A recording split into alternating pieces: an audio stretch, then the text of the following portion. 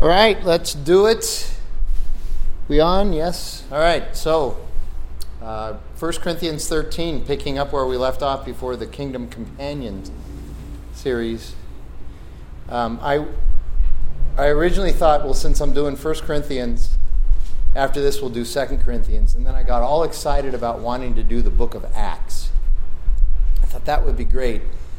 And then Sunday I heard the announcement that the men's Bible study is going to do the book of Acts on Monday morning, so I was like, nah. All right, so probably 2 Corinthians after first. So in chapter 9, Paul starts a long thread that, because of chapters and verses and paragraphs, sometimes we don't see the connection, but really it's this long treatise where he is dealing with what he sees are problems in the church. He's not necessarily answering questions anymore that the church gave him, but he's saying, you got some problems, you have some challenges. And he starts by talking about the importance of surrendering, which is true. And then he goes into the problem of idolatry, which was a huge problem all over Corinth anyway, but he talks about idolatry. These are all things we've covered. Then he talks about hats and hair. Remember how men and women are supposed to wear their hair or not wear hats or whatever that is, okay? Then he talks about the Lord's Supper. And then in chapter 12, which we're coming off of, he talks about spiritual gifts and the tension and the jealousy that spiritual gifts were causing in the church at Corinth. And that leads into chapter 13, which is the love chapter. But chapter 13 is looking back at spiritual gifts and then looking forward and preparing us for chapter 14, where he doubles down on the problems of specific spiritual gifts, which would be tongues and prophecy. So chapter 13 seems like this chapter that's sort of on its own and isolated from everything else he's writing, but it really isn't. It's connected and in context with 12 and 14. And so I hope we can understand that. And then after tongues and prophecy, he goes into talking about orderly worship as well. So he's dealing with the challenges in the church. I'll read the last few verses of 12 so that we can see that transition. Starting in verse 27, he writes, "Now you are the body of Christ and individually members of it, and God has appointed in the church first apostles, second prophets, third," by the way, the prophets there, the type of prophet he's talking about there is not somebody just sitting around predicting the future. That's not what he's talking about. He's talking about a biblical prophet who looks at God's word, looks at the direction your life is headed in, and says, based on what God's word teaches and the direction your life is headed in, this is where you're going to end up. And that's a problem. So that is speaking prophetically, but it's an informed prophetic. Does that make sense? Okay. A lot of people think that the Old Testament prophets is just all this, future telling, and it's really not. Most of it is just the prophets going to the people in power saying, this is what God said, and you're not doing it, that's a problem. And then they would throw them in a ditch or in a well or something because they didn't like to hear that, So first apostles, and the apostles there that he's talking about are all apostles. Again, he's not talking about the apostles in the sense that they knew Jesus, walked with Jesus, were taught by Jesus. Not the original 12, or you could say the original 13 when you include Paul, or 14, you include Matthias. He's talking about an apostle in the sense that all of us in this room are apostles because we are people who go and tell other people about Jesus and about the gospel. That is also an apostle. So it's just that some are better at it than others. Some are more gifted at it than others. So apostles, prophets are all teachers. Do all work miracles? Do all possess gifts of healing? Do all speak with tongues? Do all interpret? But earnestly desire the higher gifts, and I will show you a more excellent way. So now he's saying, look, here's the problem with the gifts that you're having. You're not functioning as a body. The gifts are causing dissension and problems. So the antidote to that, the fix to that, is this next chapter of only 13 verses. So chapter 13, verses 1 through 3. If I speak in the tongues of men and angels, but have not love, I am a noisy gong or a clanging cymbal. And I don't know why, but every time I read that word gong just sticks out to me and makes me laugh, because I am old enough to remember something called The Gong Show, right? Stupidest show ever to get more than one season on TV, I think, but nevertheless, anyway. So I think of that guy, I forget his name, but he had the crazy hair, and who was like the MC of it. So, verse 2, and if I have prophetic powers and I understand all mysteries and all knowledge, and if I have all faith so as to remove mountains, but I have not love, I'm nothing. If I give away all that I have, and if I deliver up my body to be burned, but I have not love, I gain nothing. So Trey alluded to this Sunday morning, which I appreciated because he helped set this up. This is the famous love chapter, and just being transparent, this is often read, I would argue, somewhat out of context at weddings. So I do a ton of, this is demographically, we're a very young church. We do a ton of weddings. I do a ton of weddings every year, lots of premarital, and about half of the weddings always, I have a family member or somebody who wants to do a reading. What would be a good reading? And almost always they end up settling on 1 Corinthians 13. And this love does apply to marriage, but it's so much more than that, marriage is, than just what's going on here. And Paul is, in context here, talking about the importance of a specific type of love, agape love, in the faith community, in the church. So in marriage, you have, and Paul could have used any of these words when he talks about love, but the Greek has all these different words for love. Here he's specifically talking about agape love, which is unconditional, compassionate, and selfless. So no matter what, you're going to love, and this love is sacrificial, and it's rooted in the character of the one loving, not the worthiness of the one who is being loved. So there's also eros love, which is a Greek word for love, but eros love. Anybody want to take a guess at what English word we get from eros? Erotic, right. So eros love is romantic love or sexual love or sensual love, love that's rooted in beauty. So that is part of marriage, generally speaking. That's part of marriage, but it's rooted in the worthiness of the one being loved. And I would just tell you that I think Jackie's very, very good looking. And so I have good eros love for Jackie, and she's worthy of it. But I will also tell you she's a human being and a sinner. And no matter how beautiful she is, there are times when I don't feel like loving her. That's when agape love kicks in, because that's the love that's unconditional, compassionate, and selfless, and rooted in the character of the one doing the loving, not the worthiness of the one being loved. Does that make sense? There's also storge love, which is love that's rooted in security and peacefulness, and it's slow and reliable. All of these are different kinds of Greek loves, and all of them apply to marriage. But if you just look at this one love in marriage, you can't do marriage without this love, but you also can't do marriage without the other loves. This one love is not enough to sustain the whole marriage, but you desperately need it to sustain the marriage. So, Paul is applying love to the manifestation of spiritual gifts. I will say, though, whatever context you're talking about this love in, it doesn't matter, because you can apply this love to just about any kind of relationship or issue. And the point of this love is that it's really challenging. And that's one of the things that Paul is trying to get at, because it is unconditional.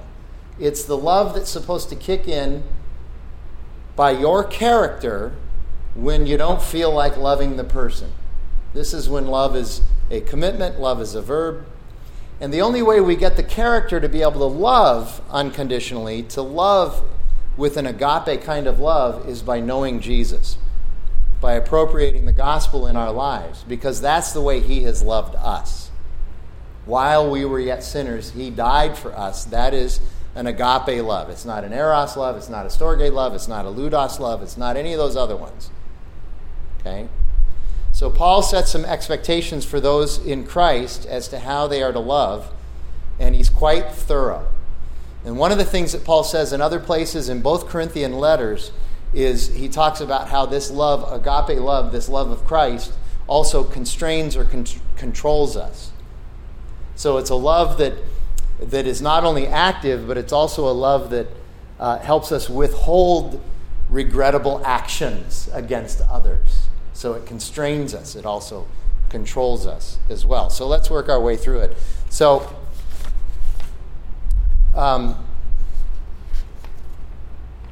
these first three verses, the absence of love and exercising and manifesting the spiritual gifts, Paul's point is that it makes the gifts absolutely useless. You can have all this worldly talent to do all kinds of great things, but if you don't use them with love, it makes the gifts absolutely useless. And then the Holy Spirit comes along and endows you with a spiritual gift, and it's a spiritual gift. And you can have a spiritual gift, but if it's not undergirded with love, that gift is absolutely useless. Doesn't matter. And it's interesting, the gifts Paul seems to reference here are the ones that he's going to struggle with the church in chapter 14, tongues and prophecy. So even these, tongues, prophecy, without love, these gifts mean nothing. I'm sure you realize there are a lot of people who operate under the sort of the principle or the assumption that the end justifies the means, right? You can admit that there are people who do that, and that maybe you've done that in your life as well, okay? Paul would not agree with that based on what he lays out in verses 1 through 3, though. He would not agree that the end justifies the means. And the things that Paul lays out, speaking the language of angels, the ability to move mountains, being able to predict all things and have all knowledge about things, and to live the world's most sacrificial life, these are all good things. There's nothing wrong with these things. And these are things that we would want to do. But Paul ardently says, if I can do all these things and have all this power, but I do it without love, these things are disqualified. They're useless. Don't even bother. And then in order to support his argument, he explains what love is by listing all of these characteristics of love. So verses 4 through the beginning of 8. Love is patient. Love is kind. Love does not envy or boast. Love is not arrogant or rude. Love does not insist on its own way. It is not irritable or resentful. It does not rejoice at wrongdoing, but rejoices with the truth. Love bears all things, believes all things, hopes all things, and endures all things. Love never ends. So here we go. This is what I call a deep dive on word studies in the New Testament. So if you're an Office Ladies podcaster, this is Jenna Fisher and Angela Kinsey doing a deep dive before they get into the review of I guess nobody's listening to that podcast. It's a really fun podcast. Now, I want you to know I'm not listening to it instead of doing my study for sermons. I listen to it when I'm in the car on long drives. But it's a great podcast. They take an hour and a half and unpack every single episode, what's going on behind the scenes. Anyway, you don't care. So here we go. Love is patient. So love waits even when it's difficult to wait. You heard Trey preaching this Sunday about the importance of waiting. The importance of waiting on the Lord. Waiting with purpose, waiting with hope, but nevertheless waiting on the Lord. Okay? Love waits with hope because the love we wait with is based on our hope in the gospel. And so we have a good reason to wait with hope. And because love is patient, it is also persevering. The word patient is also translated in some contexts in the New Testament and in other ancient Greek literary papers as perseverance or endurance and sometimes long suffering. So I think that we can agree that in order to have patience, we need to be willing to endure. Okay? They go hand in hand. I think I told you I made the mistake of praying for patience, and that's when I tripped and fell and tore my rotator cuff. And then I had to walk around for 7 weeks in an immobilizer.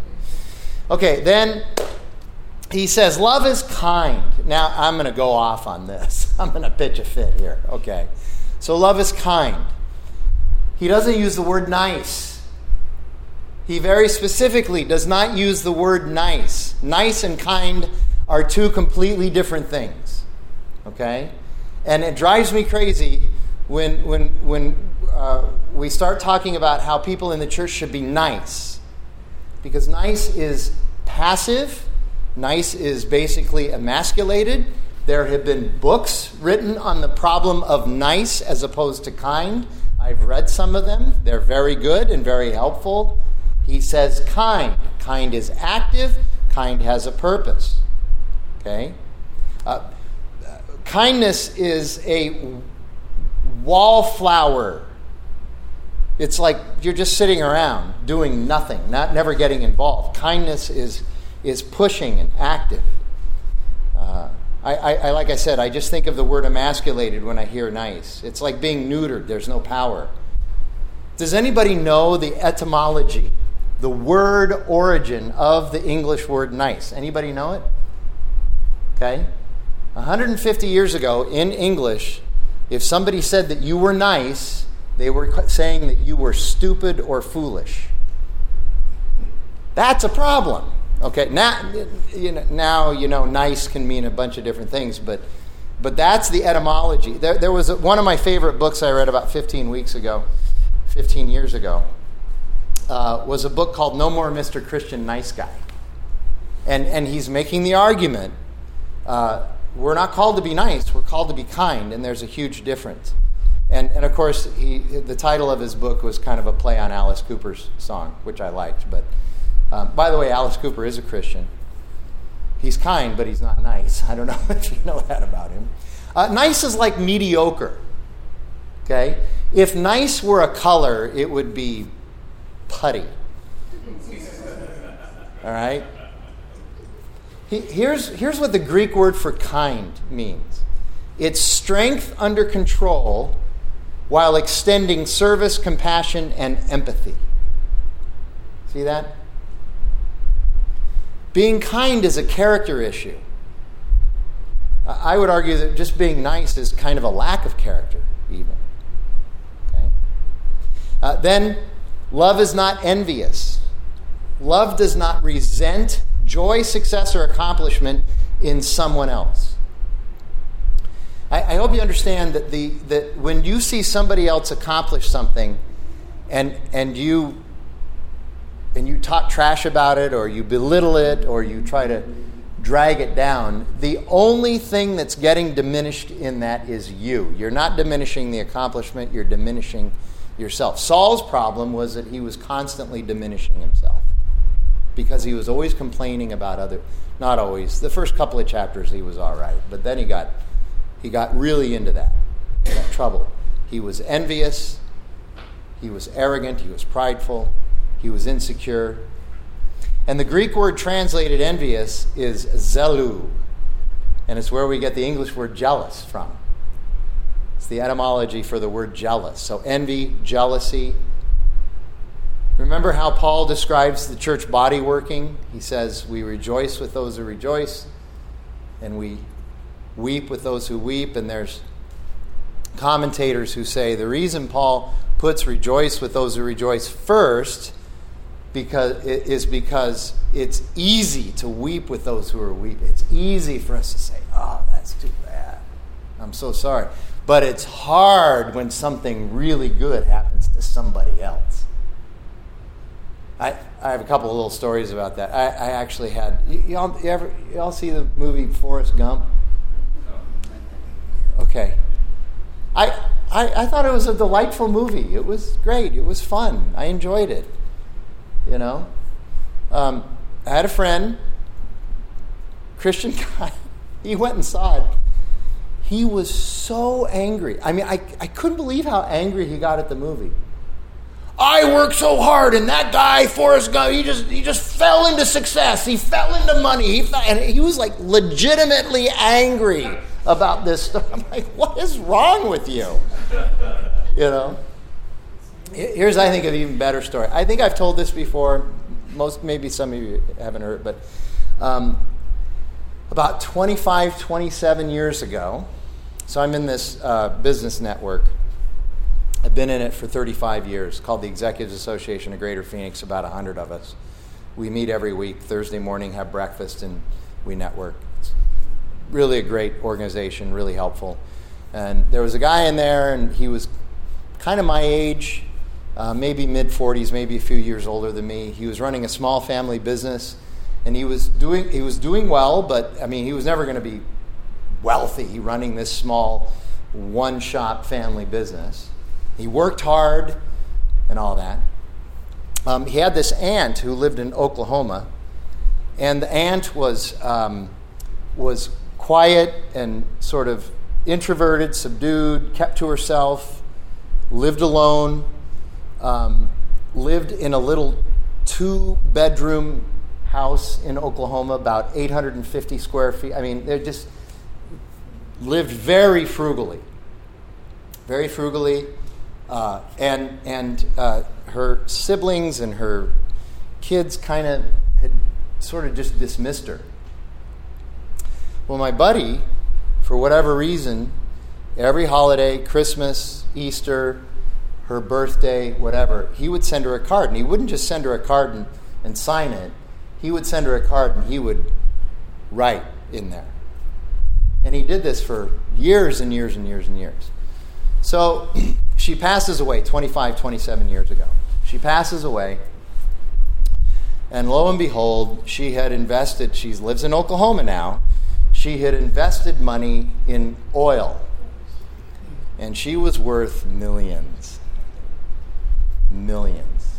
And she left my buddy $8 million, and he got the lion's share. And this is 27 years ago when $8 million was like worth $2 million. Okay, so way more than it's worth today. So anyway, he got the lion's share of the inheritance, and he actually flew back there and went into the house when they were sort of deconstructing the house and everything. And he walked in, and it blew him away. And it was a really good life lesson, a long life lesson, but it was a really good life lesson. Every one of the cards that he had sent her over the years was tacked up on her wall in her kitchen. Okay. Now, that's a great story, isn't it? Okay, yeah. I remember, though, the reaction when he stood up at Egypt and said, "I'm retiring. I'm done. I'm out of here." And then the word got around, and it was like, yeah, he inherited $8 million, and there was none of this. Oh wow, that isn't that. It was like, oh, yeah, that's great. It's great for him.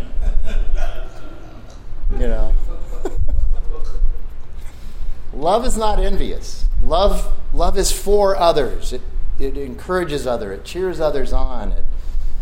It advocates for others. But that's really hard. Love also doesn't boast. Boasting is a problem all by itself, but it's also a component of envy and jealousy.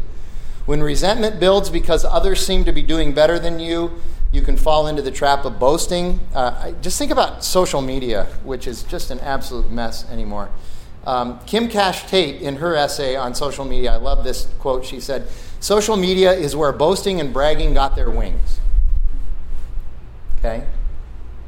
See, I don't know, maybe you all are different from me. I would never walk out my front door, summon my neighborhood, call everybody, all the neighbors out, okay, get them out there, and then go through all of my trophies. Show them all my trophies, talk about my achievements, tell them about the last raise I got, the last promotion, tell them about who I had lunch with, I would never do that, right? But people do that all day long on social media.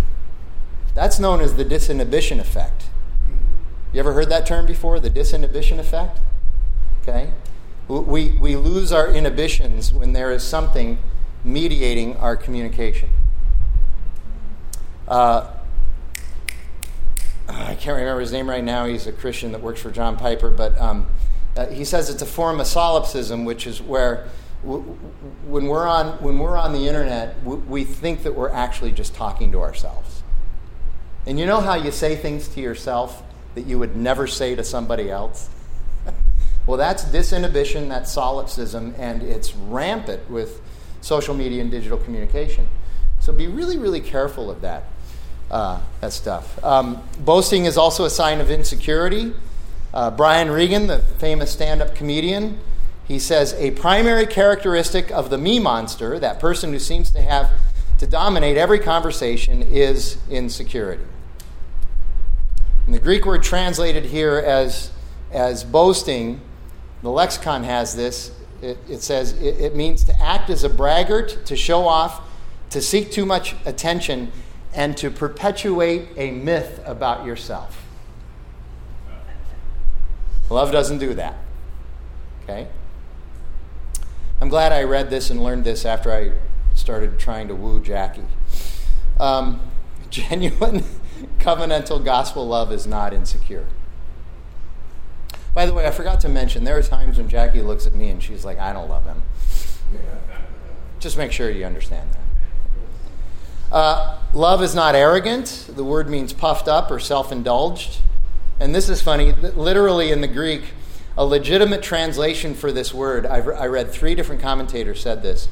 A legitimate translation for this word arrogant is blowhard. Okay? It's that person who thinks they're better than everybody else. By the way, I figured, so running over the last 3 decades, running in the Midwest, the upper Midwest, so Iowa, Wisconsin, Minnesota, Illinois, and to some extent Oklahoma, although that's not the upper Midwest. But I've run into a lot of animals on a lot of rural roads, different animals. And I will tell you, there is no animal more arrogant than the skunk. They're the only ones that will engage.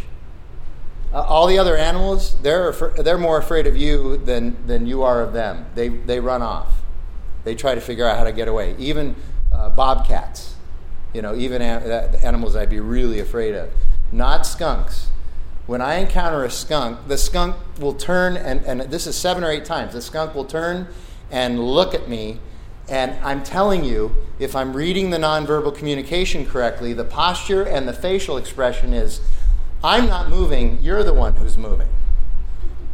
And I even had one skunk that kept turning around and showing me his backside as if to say, I have this weapon. And then would turn back around and look at me. I was like, all right, I'm out of here. Anyway, skunks think they're better than us. Okay? So this word also harks back to the fall in Genesis 3 when the woman saw that the fruit was good for food and it was a delight to look at. And it was desired so that I could be wiser and more superior to other people. That's the translation of that third temptation there. This word means that if you love with a gospel-centered covenantal love, you won't act superior toward others and you won't lord yourself over others. Love is also not rude. The word means to behave inappropriately or unbecomingly. Person who forces... Here's a rude person. It's a person who forces their agenda on a decorum or an environment that certainly calls for something else. It's also a person who purposefully pushes unhelpful emotional buttons. Have you ever had that person in your life who knows your emotional buttons and knows how to push them? That's called belt lining in psychology. You're belt lining somebody when you do that. When you know just the right thing to say that'll just set them off or hurt them deeply. Okay? Love also does not insist on its own way. I think the best way to describe this attribute is just to look at Philippians chapter 2, verses 3 and 4. Do nothing out of selfish ambition or vain conceit, but in humility consider others better than yourself. Verse 4, look not only to your own interests, but also to the interests of others. I've always been fascinated the way Paul words that. He says, look, it's okay for you to look at your own interests. But when your interests are intertwined with somebody else's interests, you got to look to their interests first. That's what love does. Love is also not irritable. This one irritates me. See, one of my spiritual gifts is to be irritable. God has endowed me in an incredible way with that gift. And I believe I can love and be irritated at the same time. Actually, the word literally means temperamental or easily provoked. In other words, the love we're talking about is something that is thoughtful, calm, and measured. It's thoughtful, calm, and measured. Love is also not resentful. This word means that we don't keep an accounting of how others have wronged us. You ever run into that person who says, I've forgiven you, but they continue to bring up the incident in later conversations, right? Okay. Now, a word about forgiveness. We could do a whole night on forgiveness, but a word about forgiveness. You can fully biblically forgive somebody, but also say, I'm not going to allow myself to be put in that same position again, because you have a pathology of doing that to people. You understand what I'm getting at? The abuser in a relationship, for instance, a physical abuser. You can forgive that, but it doesn't mean you have to go back into the house, because that's a pathology and that's a problem. So you can forgive without necessarily restoring. Okay? But this characteristic that Paul is talking about here is he's saying, look, you can't forgive and keep bringing stuff up while in the same type of relationship. Once you've forgiven it, you got to let it go. And I know that's hard. That means you got to forgive every single day. But again, there's a psychology term for this idea of the person who collects offenses. And although they may say they've forgiven, they collect them and they keep them. And they pull them out from time to time. It's called gunny sacking. So it's a metaphor for the person who carries around this invisible gunny sack and, ooh, I just got offended. I'll just stick that right in there and use it at an appropriate time later. Okay? So this kind of love doesn't gunny sack. And then verse 6 is an interesting clause. Love does not rejoice at wrongdoing. So what kind of wrongdoing are we talking about here? Well, it's either or both. We don't rejoice when somebody else sins and gets caught in sin, but we also don't rejoice at the misfortunes of others. You know, people who bought crypto really high and now are like, I don't know what I'm going to do. Okay? I have a friend who's dealing with that right now. Okay? But rather it rejoices in the truth. So another way to say this is that love doesn't dance on someone's grave. Love does not engage in being a drama queen. By the way, the term drama queen is genderless. Anybody can be a drama queen. We should never revel in the embarrassment of others, and we should never try to make ourselves feel better by bringing other people down. Love does not do these things. Rather, love rejoices in truth. And of course, the trouble here is that most people in our culture today believe that truth and truth-telling is not loving. That's just the world we live in today. In fact, in many contexts today, stating something that is true is actually considered hate speech or a microaggression. You can't say something that's true if it's going to hurt somebody's feelings. So Scripture continues to push against cultural norms. This is the third movie now I'm going to reference tonight. I'm on a movie roll tonight. Jack Nicholson was right. We can't handle the truth.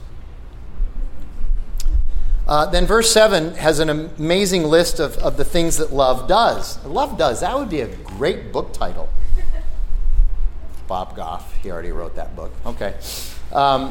And these four things all look back at the first characteristic of love, that love is patient, long-suffering, and perseverant.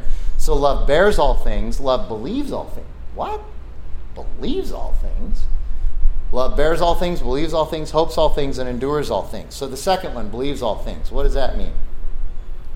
I think King David is actually a pretty good example of this. If you follow David's life, forget about all the sin issues he has, but if you follow David's life, generally he is almost naively believes in the innocence of others because he has faith in what God is doing. But he's constantly giving people the benefit of the doubt. He keeps giving Saul the benefit of the doubt. He gives Absalom the benefit of the doubt later on. Shimei, this guy, when David won the war with Absalom and Shimei comes to David seeking forgiveness, nope. David's like, yeah, no problem. In fact, when Shimei's doing his thing to David and all of David's guys are going, let's kill him. David's going, no. Maybe God has instructed him to do this to me. Leave him alone. So that's an example of what it means. It means that our first flinch should not be suspicion but trust. It does not mean that we won't be burned by somebody who is untrustworthy. We will get burned. And it doesn't mean that we shouldn't be shrewd. Jesus even says you need to be shrewd. Doesn't mean you shouldn't be wise. Doesn't mean you shouldn't be careful.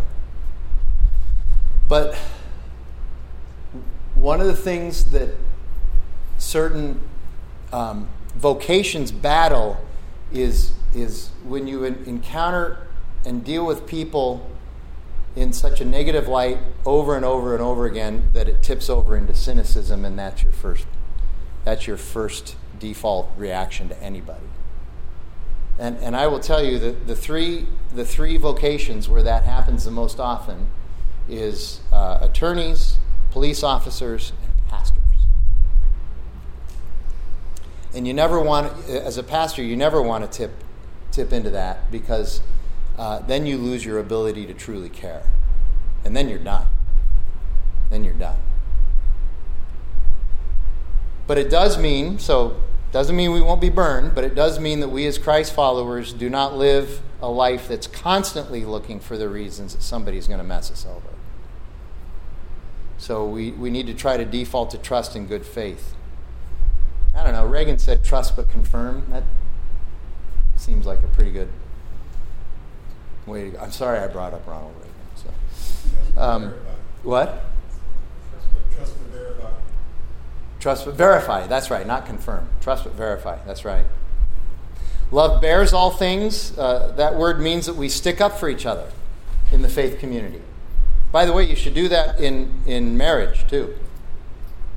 I spent a lot of time in premarital counseling talking about the importance of the back-to-back orientation of marriage and sticking up for each other, advocating for each other, encouraging each other. Okay? So we cover for each other, and we do that even when we don't really feel like it, just like in marriage. Love endures all things. That word there is the word from James chapter 1, verses 2 and 3, hupomene. James says, "Consider it all joy, beloved, when you encounter trials of various kinds, because you know that the testing of your faith will produce hupomene." And hupomene has been variously translated as perseverance, endurance, steadfastness, and patience. And then verse 8, the beginning of it, is the grand finale, love never ends. Why? It's the agape love. It's the love that's rooted not in the worthiness of the one being loved, but rather in the character of the one who loves. If you're in Christ, you should have this character. And it's not always our first flinch. I get that. We have to work at it. But it is unconditional, selfless, compassionate, and empathetic. So, last part of verse 8 through 10, Paul says, as for prophecies, they're going to pass away. Look at the gifts again that he narrows in on, preparing us for the next chapter. As for tongues, they will cease. As for knowledge, it'll pass away. For we know in part, and we prophesy in part. But when the perfect comes, the partial shall pass away. So, what this means is not that people can no longer prophesy or speak in tongues, as some have insisted these two verses mean. Doesn't mean that. Okay? But it does mean that all those secondary things that we place so much importance on in the church, that some of us place so much importance on in the church, they are not as important as love. They are not as important as the primary things. Read our membership packet, and you know that we have what you might call close-handed doctrinal issues and open-handed doctrinal issues. And nothing will divide a church faster than when someone or some group of people will take an open-handed issue and they will close their hand on it and force everybody else to abide by their interpretation and understanding of that open-handed issue. It's the reason why I had to leave the Evangelical Covenant and come to Redemption. When I first went there 24 years ago, they had a mantra that said, "Where is it written?" That was their mantra. And what they were saying was, if you can defend reasonably from Scripture your theological position, we're okay. And so I said, I am a Reformed complementarian. Are you okay with that? They said, yes, we understand the biblical argument for that. Okay, great. But they tended towards egalitarianism. They did.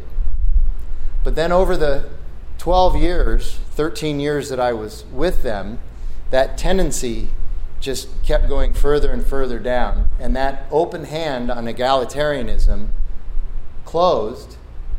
And then the last couple of years I was there, that closed hand actually started beating on people who didn't agree. And that's when I said, I can't be here anymore. They've changed an open-handed issue to a closed-handed issue. That's a real challenge, a real problem. Now, some people would say that Reformed theology is a closed-handed issue. I get that. I think the biblical argument is pretty convincing and strong for that. But I also know that a lot of these things are a process for some people. When I first came to Christ, I was sure I still had free will. It wasn't until I understood the nature of sin that I began to go, oh yeah, I didn't make this decision. Spirit revealed this to me. So, too many churches make the mistake of closing their hands on open-handed things like tongues and prophecy. I've told you the story before about the students I had at GCU 24 years ago who came in and they said they had the office of prophetess at the big church on Cave Creek up there, Phoenix First. They were both prophetesses. They had the office. They were consecrated by the pastor there, and they had and then they told me that all of their papers would be A's because they were prophetesses and I had no right to judge them in their papers. And I said, well, we're not going to get along at all because I'm in charge of this classroom. They dropped the class. So, but they had taken an open hand issue and they had closed their hand on it and made that.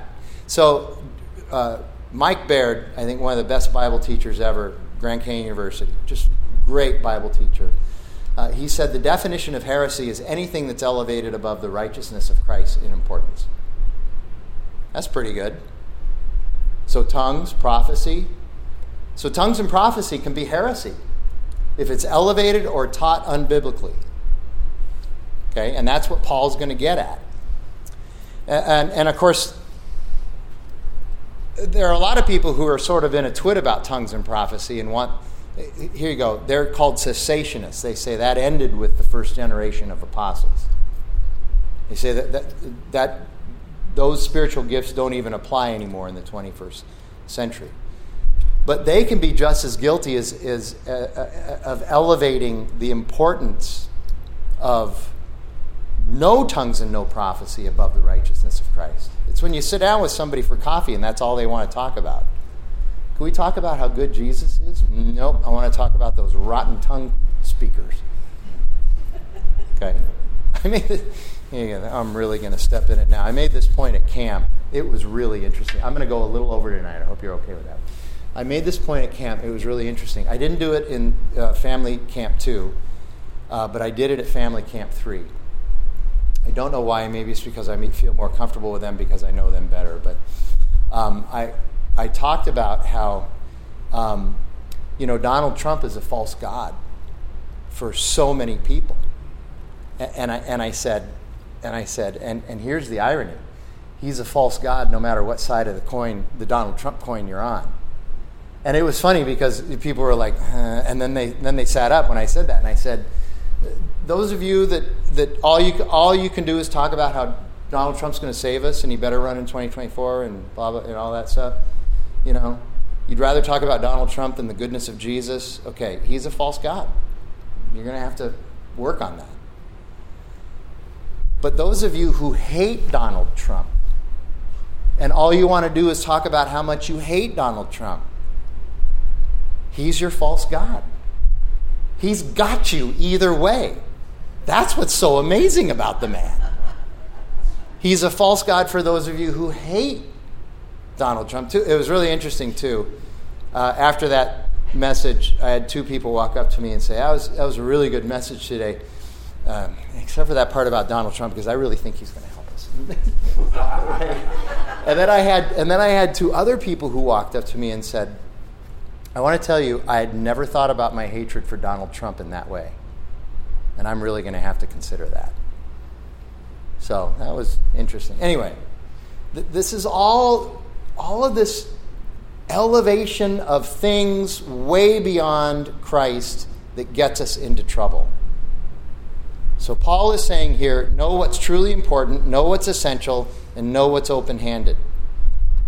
So again, let me just talk a minute about tongues. I'm not a cessationist. Okay, I don't believe that the gift of tongues ended with the age of the apostles. I don't believe that. I don't think you can support it scripturally. So I believe that tongues are still a spiritual gift. But, this is so strange. In my 36 years of being a Christian, I've been in a lot of churches and a lot of Christian contexts. And I have never seen the gift of tongues practiced biblically. I've never seen them practiced biblically. So I don't know what to do with that. I still think it's a true gift, but I've never seen it practiced biblically. It's practiced in exactly the way that Paul is going to argue against. I don't understand that. So, last 3 verses, I'll do 11 and 12 first.